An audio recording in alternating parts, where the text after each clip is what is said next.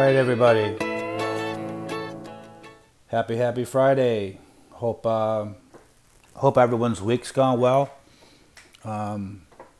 This might be a little bit of a longer one today because there's a couple of questions that are kind of involved. So let's get right into it.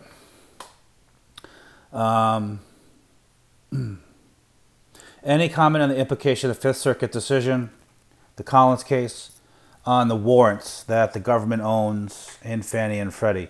There shouldn't be. The warrants aren't being challenged in any of the current cases. It's all the current cases. It stems from the net worth sweep. So there should be no effect on the government's warrants, and it really depends on what they opt to do with them. Really does depend on a lot of the valuations you're seeing of the common shares out there. So I think what they do is, well, we'll get into that later because there's other questions. So, but no, there should be any effect on the warrants. IIPR, an observation. I heard the bearish argument for IIPR this week. I'm in no position to evaluate it. Perhaps this is why the shares have been under pressure last month. IIPR's margins are not sustainable for two reasons.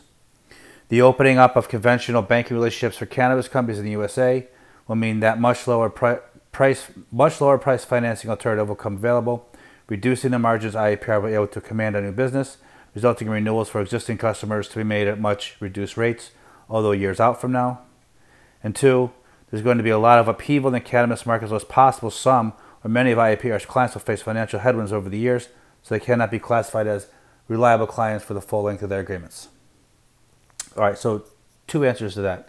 The first one, conventional banking opening up. Now, I've spoken to people about this, and this is their response. Not people at IIPR, people in the cannabis industry.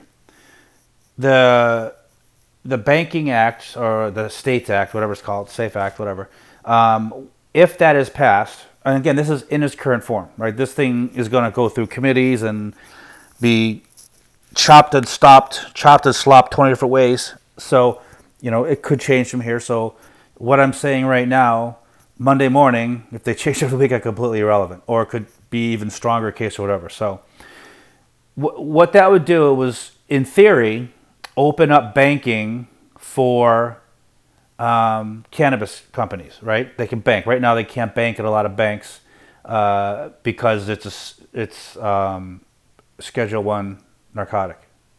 The States Act would indemnify a lot of these players for letting them bank. What I've heard is that since it does not deschedule it, that your big banks aren't still going to touch marijuana because it's still a Schedule 1 narcotic, or not narcotic, Schedule 1 drug. That your cities, your Bank of America, your JP Morgan, they're still not going to touch it. There's also concern that the big credit card processors aren't going to touch it. And that maybe you'll be able to use a card, but it'll have to be a debit card hooked directly to your local bank.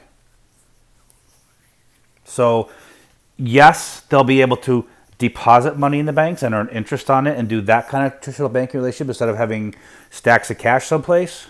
So that will be easier for them to do. But there's a lot of hesitancy of people to think that the floodgates are going to open. Secondarily, there's also no indication that the mortgage market is going to open up for cannabis companies. There's a big difference between, extending someone a $20 million loan to build a grow house and letting them deposit and withdraw money and process ATM transactions or debit card transactions on your bank. Big difference. And point one actually goes to point.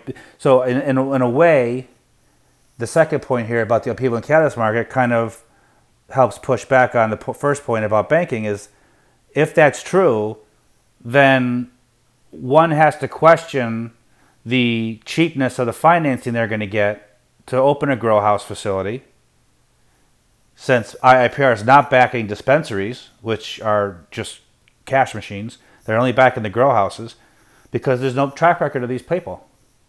So are they going to get a $20 million loan to make a grow house that they can screw up in a year and the bank's out the money?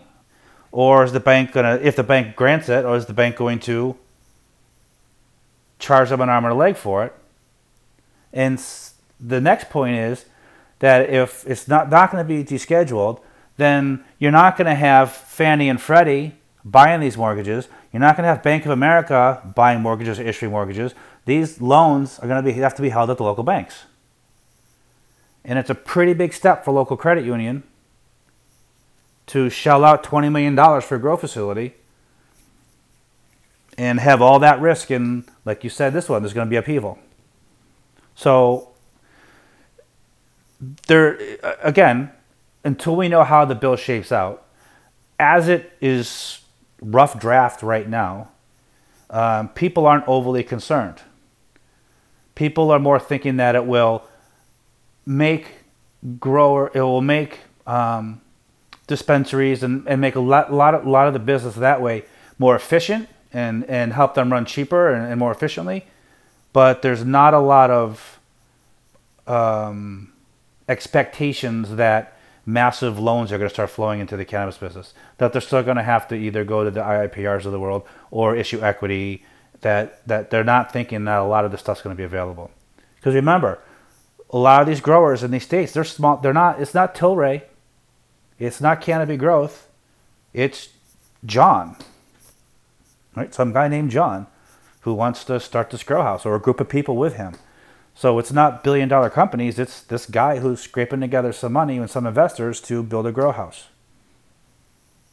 And while there's tremendous upside for him, there's also risk for the bank. So, there's really, it's unsure what's going to happen. And it's unsure what's going to happen because the bill's not done. But, as I said before, there's not a lot of massive expectations for a complete change in the way things are being done right now. It's more like it will be a lot of cost efficiencies for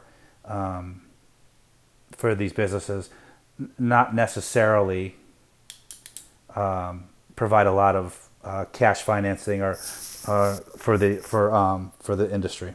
Because the whole basis of this, the whole basis of Congress doing this, is because they want the tax revenue. So Congress is more interested in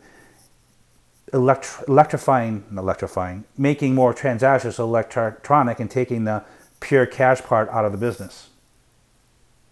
Because they want that tax revenue. They want it more accurately reported what's coming in, what's going out. So it's really not an incentive for Congress to do this in a way so they can start making loans to these guys, right? They just want their tax money. Next question. GSE's preferred questions. As an owner of several different preferreds, Fannie Mae S, L, M, I've noticed S sells at a smaller discount to par value and is far easier to trade than the others, which seem very illiquid. How do you decide to allocate between various preferred shares? Is there something else besides the liquidity that causes the varying discounts to par value? So right now, when you look at the preferred stocks in the GSEs, because of the discount to par, is the reason I own the 50s and not the Fannie Mae AS, which is a $25 preferred par. We used to own that. I noticed the discount to par, it was like 10 to 15% when I did this. So I sold my S and I bought into the $50 ones in several levels to capture that 10%, right? So you made 10% in a day. How did I decide? I decided based on the discount to par because I'm operating under the assumption that they're all going to go to par or higher. So buying the one that had a larger discount to par would be the one that would make you more money. The $50 are less owned than the $25, which is less owned than the preferred. I think that, and the spreads are wider because they're not traded. They're not very actively traded. Some of them have a tighter spread. Some of them have very wide spread. So how did I decide? I put bids on the 50s and see how they felt. And is not you can't go in and buy a lot because the price is sensitive to it. So if you're looking to buy $100,000 in preferred, you got to do it over stages very slowly because it doesn't take much for the price to jump. because it is self-dealing trade. So that's how I did it. I'm operating under the assumption that they are all treated equally and all go to par. So whether you own the L, the M, it doesn't matter, right? I would go for the one that has, if you're looking to trade it, that's a completely different story. Then obviously you want the smaller spreads and the higher, the more highly traded issues, because you're going to be able to get in and out easier. So I'm also sort of of the opinion that there's not a lot of institutional money in the GSEs because they're on the pink sheets and because they're in conservatorship. I'm willing to bet a lot of pension funds can't own it. A lot of retirement funds can't own it. A lot of mutual funds are probably prohibited from owning them because they're in conservatorship, because they're on the pink sheets. So a lot of the money in these things is individual investors. And individual investors, by and large, for some inexplicable reason, tend to buy lower priced equities. This is why the common stock is trades 70 million shares a day, and some of the preferreds will change 5,000.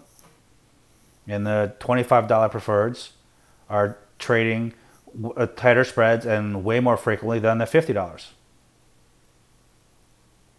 If you operate under the opinion that all junior preferred shareholders are going to be treated equally, then you should own the one with the biggest discount to par right now, because that's where you're going to make the most money. So if you have, I don't even know where Fannie Mae S is trading right now, so I'm just using this as an example. If that's at 60% of par right now, you have 40% upside. The $50, a lot of them are trading like 45%. So 60% upside. So why would you own, again, if you're assuming they're all going to be treated equally, why would you own one that has a smaller discount to par? It's like, and then people are just trading the common. So you get a lot of individual investors in the common. They're going crazy in it. But I think when the plan to bring it out of conservatorship is announced, when the capital raise is done, I think you'll see huge money going to the prefers, because it's a very safe bet. The way I look at it right now is that I think they're 45% of par, the $50 preferreds. If there's significant downside in those shares, the common's going to get crushed, right? My preferred shares aren't going to go down 40% and the common go up. The common's going to go down 60% or 70%. So I think that from the downside, I have more safety, and I also have a pretty definitive upside of 65% from here, right? They'll recover the 60% there at par, so it'll be over double from here, right? They think it goes $23 right now, and they go up to 50, and that's if it only goes to 50. We'll talk about that later. So that's where I am. I'm probably at this point like 95.5 in the preferred, $50 preferreds in the common. So, am I giving up some potential explosive upside in the common stock? Yeah, I am. But I think, and the more I read about it, and the more I talk to people, and the more I look at it, I am of the opinion that most of the significant upside in the common stock is going to happen after the recap, which means as a preferred shareholder, should I stay in this or should I get converted to common, I'll participate in that.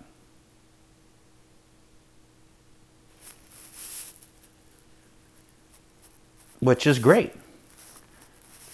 I don't know what the common stock is going to do between now and then, because we don't know what's going to happen in the recap. We don't know if the government's going to convert its warrants into common stock right now, make them part of the recap, sell them off over time. Who knows what they're going to do?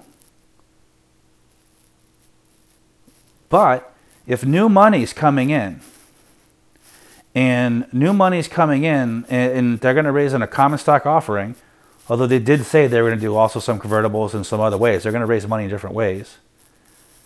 Then that new money is going to demand a lower stock price. Right? They're not going to come in at $6, $7 a share. They're going to say, well, come in at $2, maybe $3. It doesn't matter what the current stock price is. you need to raise probably $60 billion for Fannie Mae.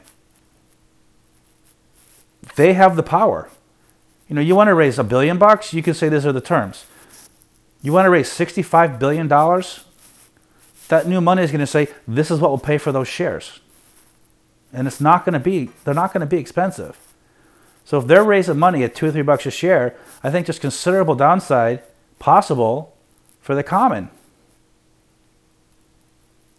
And then once everything shakes out, there's pretty good upside. Because if you think about it, they're making, Fannie Mae makes about $12 billion a year. And obviously that's going to change over time given certain conditions or whatever. So you do the simple math.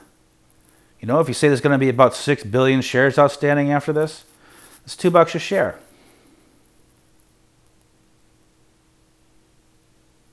That's significant. And that could mean significant upside to the stock.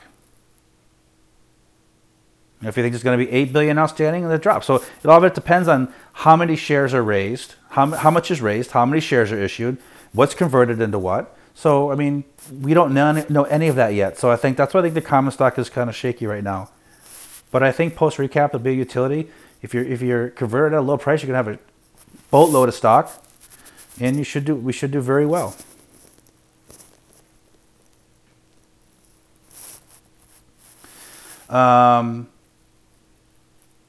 It is looking like preferreds are going to go get in excess of par. When you say preferred, are you not referring to junior preferred? Yes, I am. Which of the preferred do you have, and does it matter if there's very little volume in the preferred? Would it be hard to sell given a lack of volume? So I have the L, the M, the N. It's on the spreadsheet. But yes, it is a junior preferred. And whenever I'm talking about the preferred stock, I'm always talking about the junior preferred. Unless if I'm going to talk about the government, so I'll always just say the government stake, just to keep it from being confusing. I don't trade them. I don't trade it out of them. So the liquidity on a daily basis really doesn't matter to me. My thought process is that when this plan is announced or when the net worth sweep is stopped and it's obvious they're going to start recapitalizing these things and they come out with a plan, I think that the preferreds start their steady march to par. And I think obviously volume is going to have to pick up significantly in order for that to happen. So at that point in time, and I'm just throwing numbers out, if they go to 35, 40, 42 bucks and you want to sell them, then it'll be a lot easier because in order for it to almost double in price, there's going to be a hell of a lot more volume come into them. So you should be fine then. The Collins case, we talked about it a little bit, but it's huge. And David Thompson has said that in the Lambeth court, should they prevail there, that the damages are usually 6% interest. And the courts are divided whether it's simple or compound. But if it's simple interest, you get 6% a year from the date of injury, which would be September 2012. So you'll get for an extra 42%, right? 7 times 6. You'll get an extra 42% on top of your par. They're not going to give you less than par, they give interest. You're going to get all par, and they're going to get interest. Now, again, we don't know how that will be paid out if it happens, if it's paid out in stock or cash or whatever. But there is a significant likelihood of that. And that also plays into settlement negotiations. If you think you're going to win, and they're very, very confident they're going to win before Lambert this time, especially after the Fifth Circuit decision, right? Because the FHFA was ruled unconstitutional, and they were running Fannie and Freddie, then a lot of those decisions aren't any good. And as a breach of contract claim, Thompson sounded. He didn't know. He's never going to say it, but he sounded like it was a slam dunk after the Collins decision.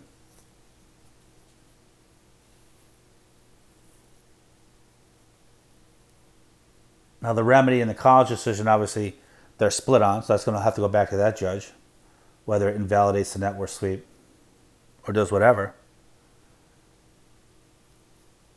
But another reason they have to settle is because the Lambeth court, they sued the GSEs. And should they prevail, that liability that liability goes on the GSEs. It could be as much as $10 billion. So how can you go out and raise $100 billion when you have a potential $10 billion liability hanging out there? Right? Who's going to put money into that? You can't. You have to rid yourself of that liability. They're not going to trial in Lambeth anytime soon. So what are they going to do? They said Mnuchin might appeal to the Supreme Court, which, again, Thompson relished the opportunity.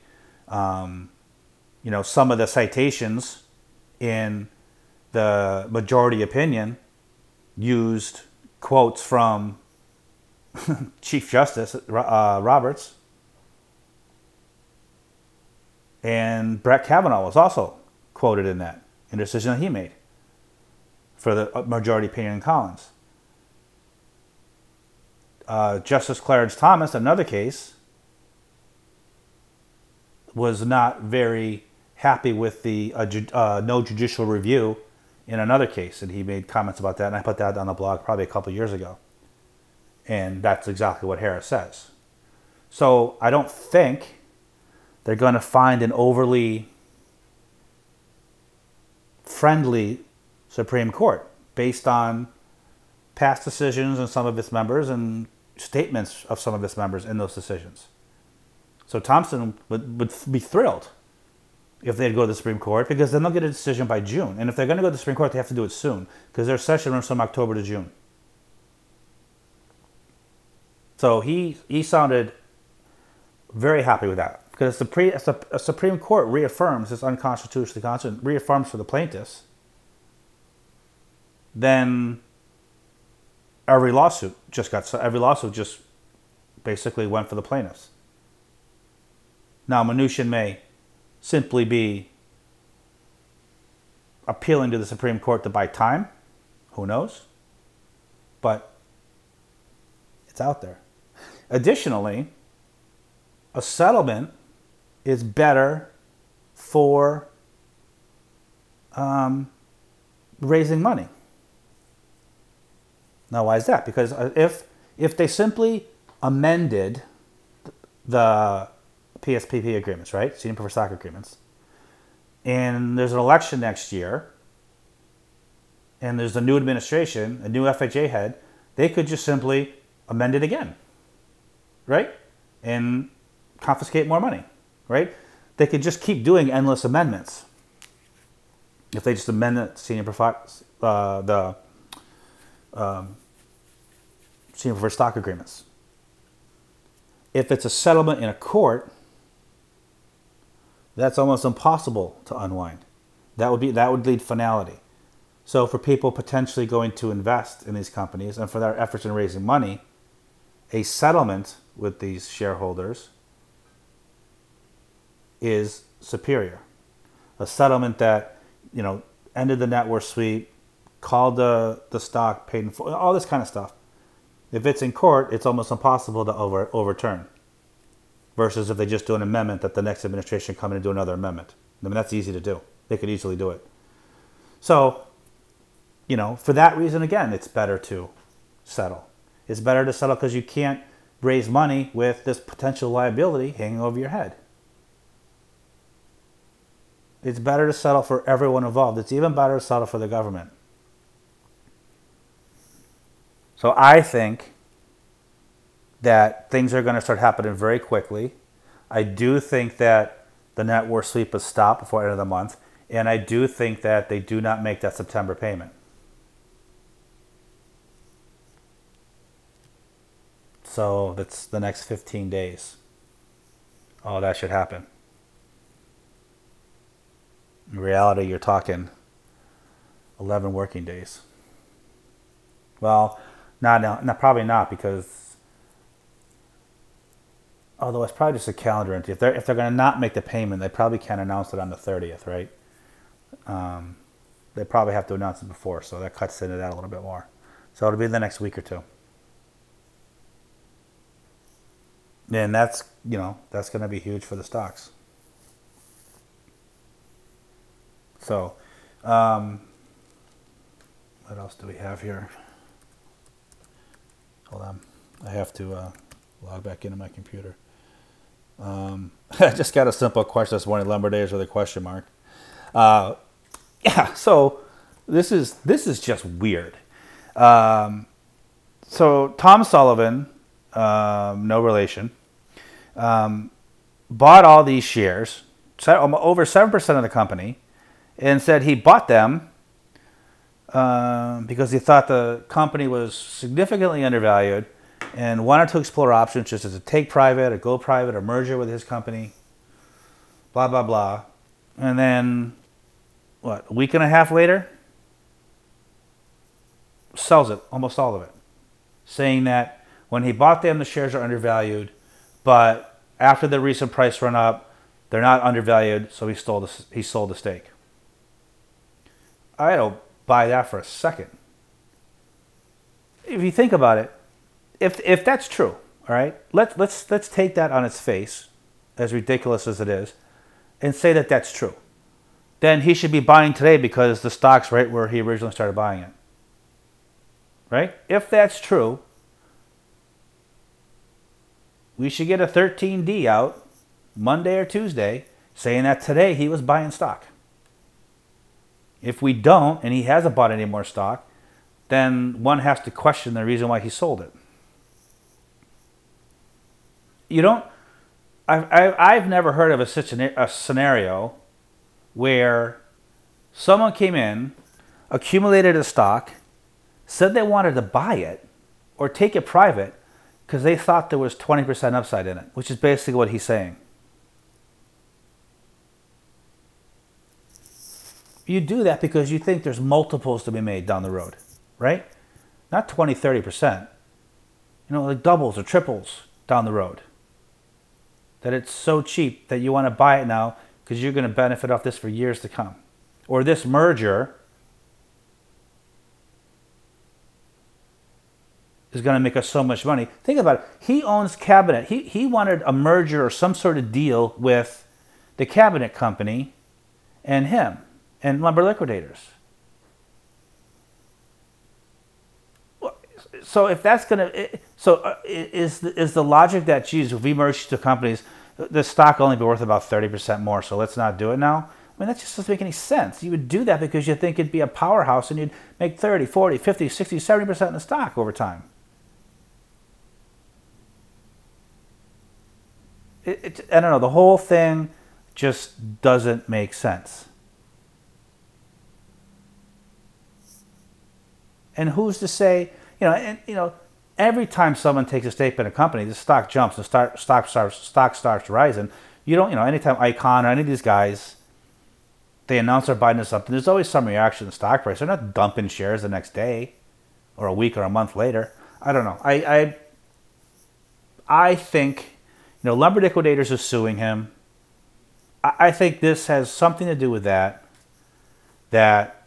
he was buying in, hoping to either take the company private or merge two companies, get rid of the lawsuit, and they told him go screw. So he said, you know what? I just made 20, 30% in this stock. I'll just sell it and come up with some garbage reason why. And he had a whole plan of what to do with this company, and you don't do it. You don't do it to simply walk away. You do it because you want it and you need it and you know how much you're going to make in this thing down the road. I don't know. It just doesn't make any sense to me. It doesn't pass the common sense and the smell test. If you just said, you know what, I bought this stock, made a boatload of money, so I decided to sell it. I'm like, all right, that makes sense. But I don't know. The reasoning he gave is kind of like whatever. Let me see if there's any other questions.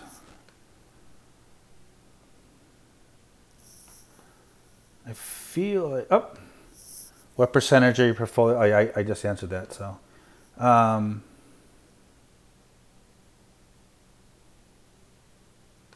there we go. Can you please explain the potential downside to the common shares as the news about the recap comes out? So yeah, that's. I think I kind of answered that, but it's we don't know. We don't know. We know the common's going to be diluted. We know this. We just don't know how much it's going to be diluted. And really, until you really know that, how everyone's saying, oh, it's worth I had back and forth with people on Twitter earlier in the week. People saying, oh, it's worth $7-8 a share, based on what?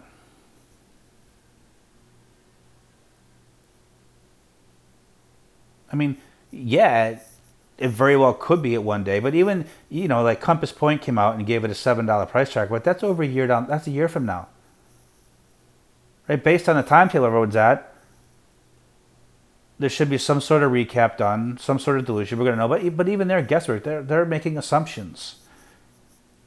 They had a downside range of 41 cents a share, and an upside.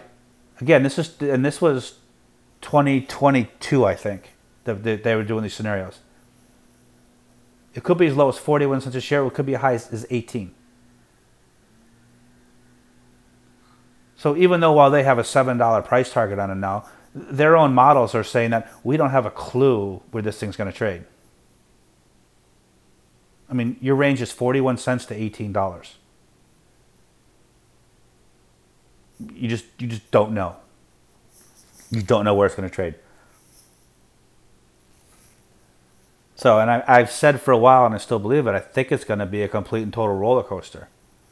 I can see it going up $1 in a day, 2 days later, something that goes down $1 in a day.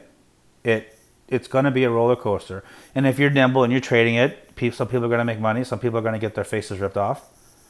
But, and I think that sometimes people take my comments that, I don't like the common or the common is a lousy investment or whatever. And I'm not saying it's a lousy investment. What I'm saying is we don't know where it's going to price, where it's going to be. We have no idea. I'm relatively certain, or as certain as one can be, what's going to happen to the preferred shares. And I know if I'm wrong and there's huge downside to the preferred shares, common's going to fare even worse.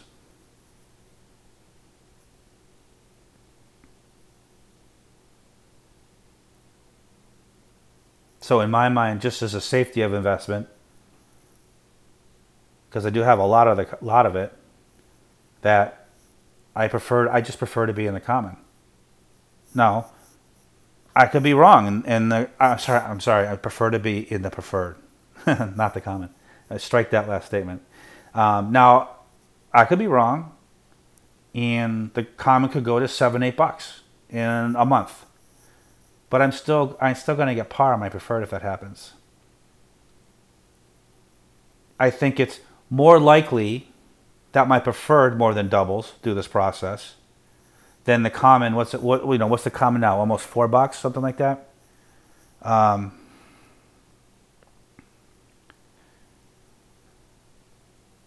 $3.79. So I think it's more likely that my preferreds go from 23 to 50 than the common go from 380 to 760 in that time frame. I think the common's going to eventually get there, but I think I'll be participating in that upside.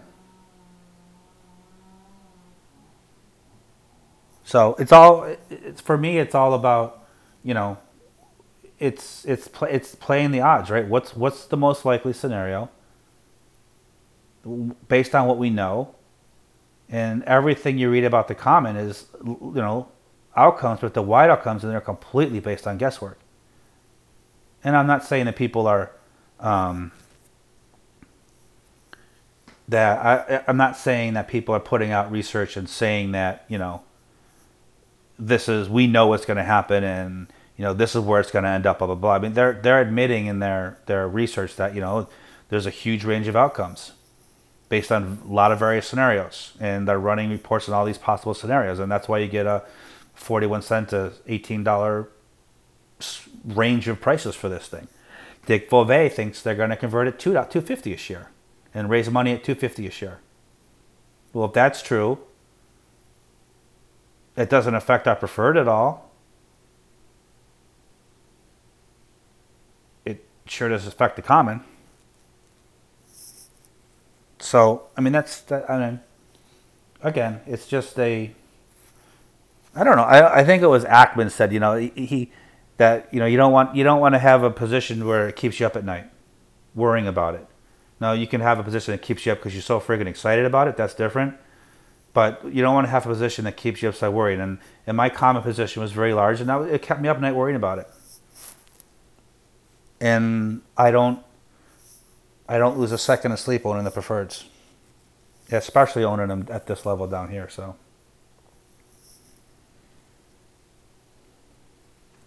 that's where I am, and that's the thought process and why I think there could be significant downside to the common shares short term, and who knows about longer term until we know the plan. And I just view them as a lot more risky than my preferred shares, and a lot less uncertain upside. So I don't think I'm going to get a dividend on the preferred shares soon. So it has nothing to do with income or yield or anything like that. I just view it as a superior investment in a lot of ways. And I still do have some of the common, and I view that as sort of like a lottery ticket. And it could be great. And if it's great, it's great. But if it's not and it's terrible, I'm not going to lose any sleep over it, and I'm not going to, worry about paying the bills next month. So it should be fine. What else? So for those of you interested, I know I've had a lot of people reach out about the cannabis stuff. If you're interested, email me. There's an event coming up in October if you're going to be in the Boston area that I can get people into if they're interested. And you'll meet other investors, and there'll be a lot of entrepreneurs there presenting their products, talking about what they're doing. I've been to a couple of them. It's fascinating what's going on. Just the technology space of it alone is pretty cool. So if you're going to be in the area, you want to meet up, do it. I'm also heading a syndicate to invest in it. So if you're also interested in that, it would be pretty cool if we have a value plays investing syndicate in cannabis startups. I think that'd be a really cool thing. So send me an email if you're interested. And there's going to be a couple large presentations coming up in September that you can be involved in on like a webcast. And you can learn a lot of information, have a lot of questions answered, and things like that. And I do not believe there's any limit to the number of people who can be on these webcasts. So just send me some emails if you want to be on it, want to be involved, and I'll do my best to make sure that happens, and answer whatever questions you have, and put you in touch with the right people. So I think, let me do one last quick for questions. Yeah, that's it for questions. So I think that's it for this week. I hope I answered everything. There weren't a lot of questions, mostly about the GSEs, but I think with the things I posted on the website this week, I think everyone should probably be pretty